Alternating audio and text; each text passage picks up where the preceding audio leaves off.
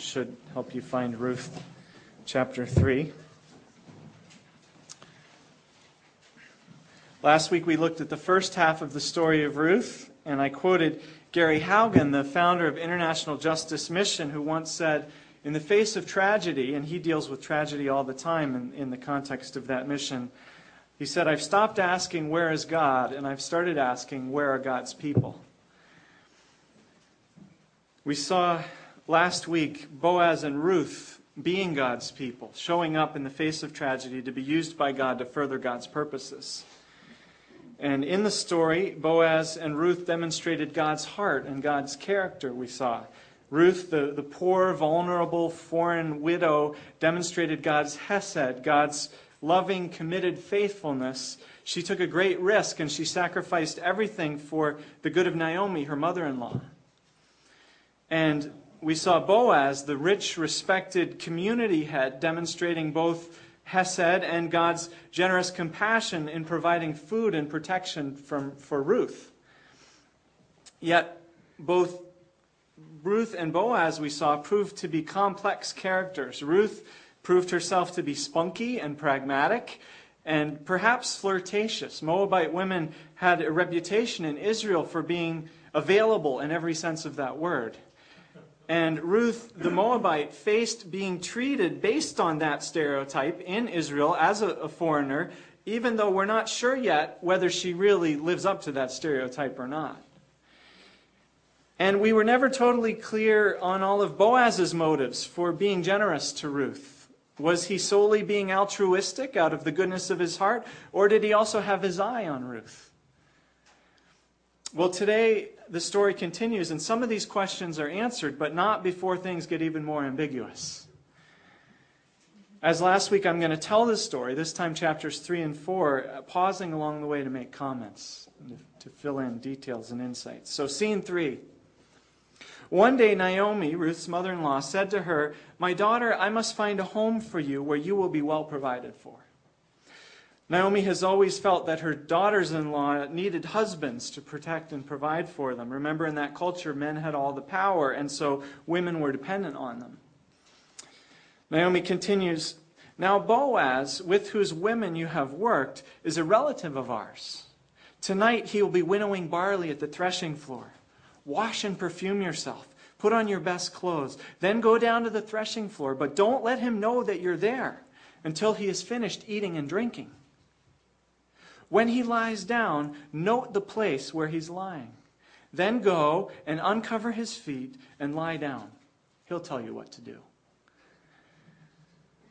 Now, Naomi has picked a great prospective husband for Ruth. But this idea of how to get a marriage proposal out of him is highly dangerous for Ruth. It's harvest time. Historically, harvest times have been big party times. Think Oktoberfest. Food is plentiful, wine is flowing freely, and these parties often took place around a threshing floor, which was a community center where the various farmers would come to bring their crops to be threshed and winnowed. And I don't know if Hosea 9:1 is a typical picture of what went on at threshing floors, but God says there that his people are like a prostitute who loves to earn her wages at every threshing floor. Often when wine and money are flowing, certain kinds of ladies show up and parties can get more than a little wild. And right into this scene, Naomi sends her daughter-in-law by herself, washed, perfumed, and dressed up. Some interpreters suggest that done up like this, in the dim light of evening, any half-inebriated man would mistake Ruth for a prostitute. Maybe that's why Naomi warns her to stay out of sight. If Naomi and Boaz had to be concerned, as we saw last week, for Ruth's safety in the fields during the daytime, think what might happen to her at a threshing floor at night. Would you send your daughter all dolled up into a situation like that? Well, Ruth is to wait in hiding until Boaz has had plenty to eat and drink and has gone to bed. Then she's to go over to him and to uncover his feet. Now, no one is sure if this is some obscure custom lost in time, But we do know that the Hebrew word feet can also be translated legs, and that feet were a euphemism for the private parts. What exactly is Naomi telling Ruth to uncover? The storyteller isn't clear. Whatever Ruth is to uncover, she's then to lie down, and then Naomi says bluntly, he'll tell you what to do. Now this leaves me wondering what kind of woman Naomi thinks Ruth is. Does she think her daughter-in-law is just a stereotypical Moabite woman? And if so, is Naomi right? And if Ruth agrees and is successful, what will happen to her when the man who may have had too much to drink finds a dolled-up young woman lying next to him in the dark? What will he tell her to do there in the dark? Well, I guess it all depends on his character, doesn't it? Well, all the way around, Naomi's taking a huge risk with Ruth, with this plan. And I don't know if it shows Naomi's desperation or her lack of respect and care for her Moabite daughter-in-law, or her profound trust in Ruth, and especially in Boaz. Anyway, Ruth replies, I'll do whatever you say. Now, is Ruth being obedient and loyal to Naomi here? Does she trust her mother-in-law implicitly? Is she desperate too? Or does this sound like a great plan to her? She seems happy enough to marry Boaz. Does she love Boaz? Or does she see Boaz as a way for her to better provide for Naomi, to whom her true loyalty is to? Or is this plan just right up Ruth's alley as a Moabite woman? Well, we'll keep reading. She went down to the threshing floor and she did everything her mother-in-law told her to do. When Boaz had finished eating and drinking and was in good spirits, this could mean that he had had too much to drink. At the very least, he's very happy. And he went over to lie down at the far end of the grain pile. Now, this is fortuitous because at least they'll have some privacy there. Ruth approached quietly. She uncovered his feet, or legs, or more, and she lay down. The big question in Ruth chapter 3 is exactly what did go on behind the grain pile that night. And commentators and rabbis have been discussing and debating it literally for millennia. In the middle of the night, something startled the man. He turned, and there was a woman lying at his feet, or at his side. Remember, the Hebrew's unclear. Notice that Boaz and Ruth don't have names here in the dark. They are the man and a woman. Now, the Hebrew of this verse is difficult. Literally, it says something like that Boaz trembled in the night. It's a strong word. Is he startled? Is he afraid? Is something else going on? What made this man tremble? Then we have another strange verb. The NIV translates it turn, and it can also mean to twist, to grab and twist, to be touched or to touch yourself, or maybe to reach out. Again, it's not clear what's going on in the dark. For sure, Boaz isn't sure what's going on. But he quickly realizes there's a woman lying near him. I don't know about you, but if I were to wake up in the middle of the night at a big party, and maybe I'd had too much to drink, and there's a strange woman lying next to me in the dark, and I realize I'm partly uncovered, I might tremble too and think, what have I done? Did I do something that I'm really going to regret in the morning? Or what's about to happen? What's happening here? So he says, who are you? This is a very different Boaz than the one we met in chapter 2. By day, Boaz is powerful, he's rich, he's respected, he's in command and in control. He's the guy who holds all the cards. But here at night, he's just a man without a name. He's in the dark about what's going on, literally. The storyteller highlights this by the use of the Hebrew word know. In verse 3, we read literally that Ruth isn't to let Boaz know that she's there. In verse 4, though, she's to make sure that she knows where he's lying down. She knows. He doesn't know. Ruth is in the know, but Boaz doesn't know anything. Ruth, not Boaz, holds all the cards now in this story at this point. She's in control. She's making things happen. It's also worth noting that up to this point in the story, Ruth has been called a na'arah in Hebrew, a young girl, a servant. But now she's called an isha, a woman, on equal footing with the man, the ish. Naomi had told Ruth to do whatever Boaz told her to do after she lay down near him. But the normally confident, in-control Boaz doesn't tell her to do anything.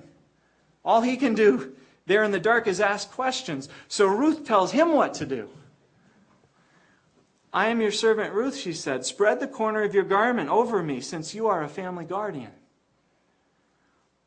Now again, we have an ambiguous phrase here. Spread the corner of your garment over me. What does it mean? Well, the word corner of your garment can also be translated wing. It's the word Boaz used earlier in chapter 2 when he blessed Ruth, wishing that she would find refuge under God's wing, under the corner of God's garment. Could be translated either way. Well, now Ruth is asking Boaz to personally be God's answer to that blessing. But this word is also used euphemistically in Scripture for one's private parts. Is the Moabite giving Boaz an invitation here? Then there's Ezekiel 16:8, where the same phrase shows up when God poetically describes his love for his people. And he says, "When I looked at you and saw that you were old enough for love, I spread the corner of my garment over you and covered your nakedness. I gave you my solemn oath and entered into a covenant with you, declares the sovereign Lord, and you became mine." Well, clearly the issue here involves both sex and marriage. The only question is, in what order are they happening in this story? And a lot of translations try to tidy up this passage and make it respectable by having Ruth lie there innocently at Boaz's feet. And maybe that's the case, but it isn't totally clear from the actual Hebrew language. Well, at this point, a couple other stories come to mind which bear some similarities to this one. One is the story in Genesis when Moabite women first got their reputation. The father of the Moabites, you might remember if you're familiar with Genesis, was Lot. And he became their father when his daughters got him drunk at night and went in to lie with him. The other story that comes to mind is the story of Tamar and Judah, where Tamar dresses up as a prostitute to seduce her father-in-law Judah so that he would get her pregnant. And later we'll see that the people of Jerusalem are going to bless Boaz and Ruth and compare them to Judah and Tamar. Interesting choice. As one commentator concludes, there's no doubt that this scene on the threshing floor is sexually provocative. But it's also ambiguous. The storyteller gives us hints, but purposefully keeps us in the dark about what went on in the dark. Why? Well, maybe to highlight the feelings and the temptations that Boaz and Ruth were having. Maybe to highlight what could have gone on. But the real question is, what did go on? And that, again, we have to figure out from what we're discovering about the characters of Boaz and Ruth. What we do know for sure is that Ruth is asking Boaz to marry her. And the reason she gives for this is that Boaz is a family guardian. We saw this title last week. It's also called a kinsman redeemer. Now, normally the kinsman redeemer bought a family member's land if the family member had fallen on hard times to keep that land in the family. But Ruth here connects the purchase of land with marriage. There was another Old Testament law not related to the kinsman redeemer laws as far as we know. And that law said that if a man died, his brother was to marry the widow to raise up a male heir for the dead brother so that the dead man's name and estate would not be lost. And so the woman in the family, or the women, would not be impoverished and neglected. But why does Ruth combine this role of the marrying your brother's wife with the kinsman redeemer role? Well, we don't know for sure why she combines these, other than that the spirit of both was the same, to encourage family members to take responsibility for helping one another out in difficult times. So how will the trembling, startled, confused, in the dark Boaz respond to all this? What kind of man is he really? Will he take advantage of the young woman in the dark? Will he be offended? After all, he is or she is well below his social status. Will he conclude that she's just a shameless gold digger? And will he brand her a Moabite whore in town the next day for approaching him at the threshing floor all dolled up? Or will he accept her offer and take her under his care and protection? This will depend on his heart and on his character and on how he really feels about Ruth. The story continues. Boaz replies, "The Lord bless you, my daughter. This kindness is greater than that which you showed earlier. You have not run after younger men, whether rich or poor. And now, my daughter, don't be afraid. I'll do for you all you ask. All the people of my town know that you are a woman of noble character."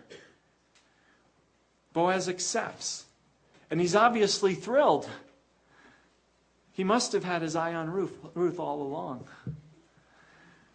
Notice he's his old self again. He's found his voice again and his magnanimous, in-charge attitude. It's ironic, after all he's just been through, that he patronizingly calls Ruth his daughter and tells her not to be afraid. It's also ironic that he considers Ruth's proposal to him to be a greater kindness than all she's done for her mother-in-law. Is he just flattering Ruth? Or is he really more self-interested and less altruistic than he seems? Well, clearly he considers Ruth to be quite a catch. Evidently he's an older man, and she could have easily found a younger woman or a younger husband, we find out. Boaz says that everyone knows that Ruth is a woman of noble character. And that's what evidently caught his eye. And it's what should catch the eye of every man who's looking for a wife, incidentally. This word noble character is the same word used to describe the famous Proverbs 31 woman. Proverbs 31 describes the qualities of an excellent wife. It's also the same Hebrew word used of Boaz back in chapter 2 when we learned that he was a man of standing, a man of noble character and nobility. This word suggests strength and nobility and valor and moral excellence. It's quite a designation for a poor foreign widow and a Moabite at that. Ruth is faithful. She has demonstrated hesed. She's selfless and self-sacrificing. She's strong and she's hardworking. She's bold and she's courageous. And her virtues are clear to everyone, so much so that she's developed a good reputation in the town of Bethlehem. That kind of woman is a catch, and Boaz knows it. Well, Boaz continues, "Although it's true that I am a family guardian, there's another who's more closely related than I. Stay here for the night. And in the morning, if he wants to do his duty as your family guardian, good, let him redeem you. But if he is not willing, as surely as the Lord lives, I will do it. Lie here until morning." So Boaz tells Ruth to stay for the night and to lie there till morning. And it's more ambiguous language. Perhaps it just isn't practical for him to walk her home at night. Or, of course, the optics wouldn't be good if anyone saw them together there in the middle of the night, walking home. So she lay at his feet or at his side, again, the Hebrew is ambiguous, until morning, but got up before anyone could be recognized. And he said, "No one must know that a woman came to the threshing floor." Boaz doesn't want anyone questioning his motives in regard to the business that he'll need to transact in the morning. He also said, "Bring me your shawl that you're wearing and hold it out." When she did so, he poured into it 6 measures of barley, and he put it on her, and then he went back to town. Ruth goes home loaded with seed. The man lying by the heap of seed has sent her home full with seed, and so she goes back to her empty mother-in-law, ready to fill her up. Not only do they have seed to eat now, but seed has a double meaning in the Bible. And as we'll see, Boaz possesses the seed to build up their family through a male heir. When Ruth came to her mother-in-law, Naomi asked, "How did it go, my daughter?" Then she told her everything that Boaz had done for her and added, "He gave me these 6 measures of barley, saying, 'Don't go back to your mother-in-law empty-handed.'" Now, Boaz never said, "Don't go back to Naomi empty-handed," as far as we know, if you read the story. Maybe he did and it just wasn't reported, or maybe Ruth is fibbing, trying to reassure Naomi that now that Boaz and Ruth have found each other, Naomi won't be neglected and left out. Again, ambiguity. Then Naomi said, "Wait, my daughter, until you find out what happens. The man will not rest until the matter is settled today." So ends scene 3. What began in a field in chapter 2 reaches its climax at the threshing floor, and now in scene 4 we'll see how it all comes to completion. Meanwhile, Boaz went up to the town gate and sat down there just as the family guardian that he had mentioned came along. Boaz said, "Come over here, my friend, and sit down." So he went over and sat down. Boaz took 10 of the elders of the town and said, "Sit here," and they did so. Boaz is in his element. In the light of day, he's his old self again. He's bossing people around. He's enjoying respectability. He's making things happen, going through the official channels that he knows so well. Then he said to the family guardian, "Naomi, who has come back from Moab, is selling the piece of land that belonged to our relative Elimelech." Now, this is a new development in the story. Naomi is selling land. How does Boaz know? Well, we don't know how he knows that she's selling land, except that Ruth asked Boaz to be her kinsman redeemer, which often involved buying land, but maybe there were other interactions that the story doesn't tell us about between him and Naomi, or him and Ruth. But he says, "I thought I should bring this matter to your attention and suggest that you buy it in the presence of those seated here and in the presence of the elders of my people. If you will redeem it, do so. But if you will not, let me know so that I will know, because no one has the right to do it except you, and I am next in line." "I will redeem it," he said. Now, Naomi has no heir, so if this man buys the land, it will permanently become a part of his estate, which is a pretty good deal for him. Then Boaz said, "On the day that you buy the land from Naomi, you also acquire Ruth the Moabite, the dead man's widow, in order to maintain the name of the dead with his property." At this, the family guardian said, "Then I cannot redeem it, because I might endanger my own estate. You redeem it yourself. I can't do it." The addition of Ruth to this equation changed the financial picture considerably. Not only would this man have to provide for Ruth and perhaps for her mother-in-law, but if Ruth bears a son to this man, that son will bear the name of Ruth's dead husband and will eventually inherit back the land that the man would be buying. This would turn out to be a net loss instead of a net gain, in other words. So this man backs out. Then Boaz announced to the elders and to all the people, "Today you are witnesses that I have bought from Naomi all the property of Elimelech, Kilion, and Mahlon. I have also acquired Ruth the Moabite, Mahlon's widow, as my wife, in order to maintain the name of the dead with his property, so that his name will not disappear from among his family or from his hometown. Today you are witnesses." Boaz is doing an incredible thing here.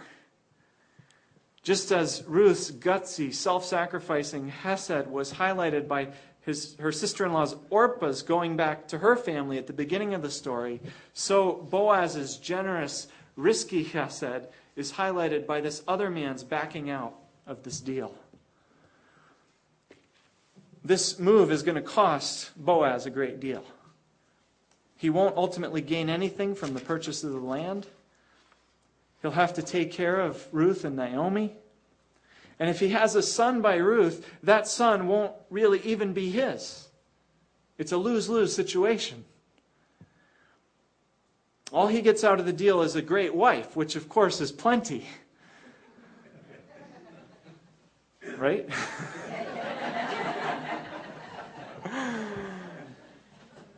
The point is that accounting figures differently when you have God's heart. When you're generous to the poor, when you have compassion on the needy, you get paid back in ways that Wall Street knows nothing about.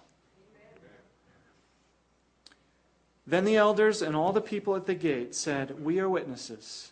May the Lord make the woman who is coming into your home like Rachel and Leah, 2 other nighttime brides, who together built up the house of Israel. May you have standing in Ephrathah and be famous in Bethlehem.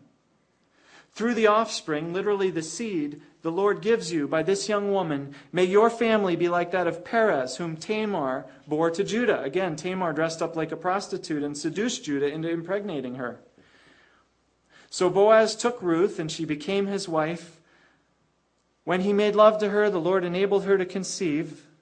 And this is the first and only act that the storyteller directly attributes to God in this story. That God is blessing Ruth and Boaz and Naomi and blessing this whole story here at the end. And she gave birth to a son. This son belongs to Ruth's dead husband Mahlon, remember, and so it's Naomi's legal grandson. The woman said to Naomi, "Praise be to the Lord, who this day has not left you without a family guardian," this new son. "May he become famous throughout Israel. May he renew your life and sustain you in your old age." That's what God expects sons to grow up and do for their mothers and grandmothers. And then the women say, "For your daughter-in-law, Naomi, who loves you and who is better to you than 7 sons, has given him birth." And here we finally have the plain truth which Naomi's always overlooked. She was never truly empty. God had given her a daughter-in-law all along who has been better to her than 7 sons. A friend, a family member with hesed is a gift beyond measure. Then Naomi took the child in her arms and cared for him. The woman living there said, "Naomi has a son," and they named him Obed. He was the father of Jesse, the father of David. And so we end with the genealogy of King David. And so as for Naomi, so for Israel. What began as famine and emptiness during the dark period of the Judges, the Lord brings to fullness with the birth of a son from whom comes King David, Israel's great king. And this morning we celebrate that great king's son, the son of David, and his coming, which is the eventual outworking of this whole story. As we remember, he rode into Jerusalem on Palm Sunday to be our king.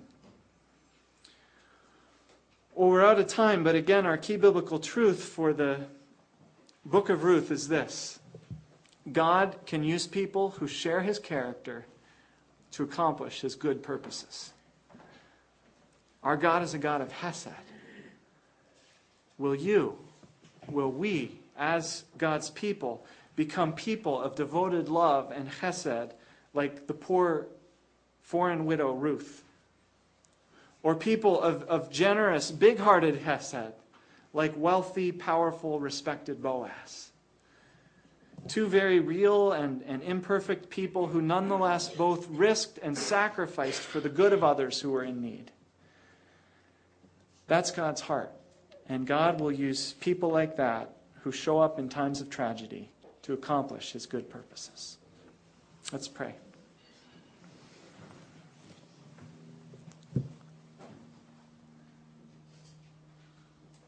God, thank you for the story which you caused to be remembered and written down and told by a wonderful storyteller, as so many of your storytellers in Scripture were, who really know how to tell a story well and draw us into it, and yet to bring across the points you want to bring across to us. And I pray that this story will get inside of our hearts and inside of our bones, and we will become people like Ruth and Boaz, people who exhibit your self-sacrificing faithfulness to those around us as we have opportunities, and that you will therefore accomplish your good purposes through us. In Jesus' name, amen.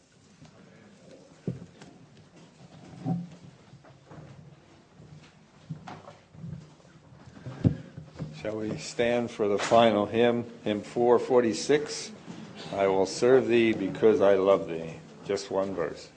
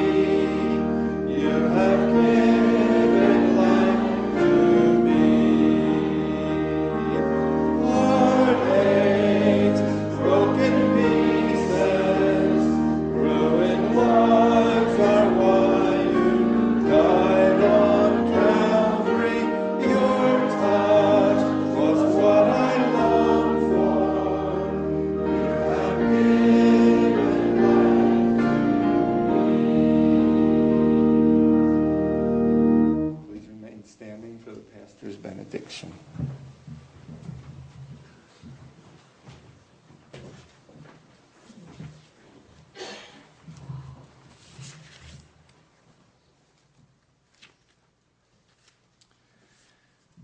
May the Lord bless you and keep you. May he make his face shine upon you and be gracious to you. May he forgive you and give you peace. Amen.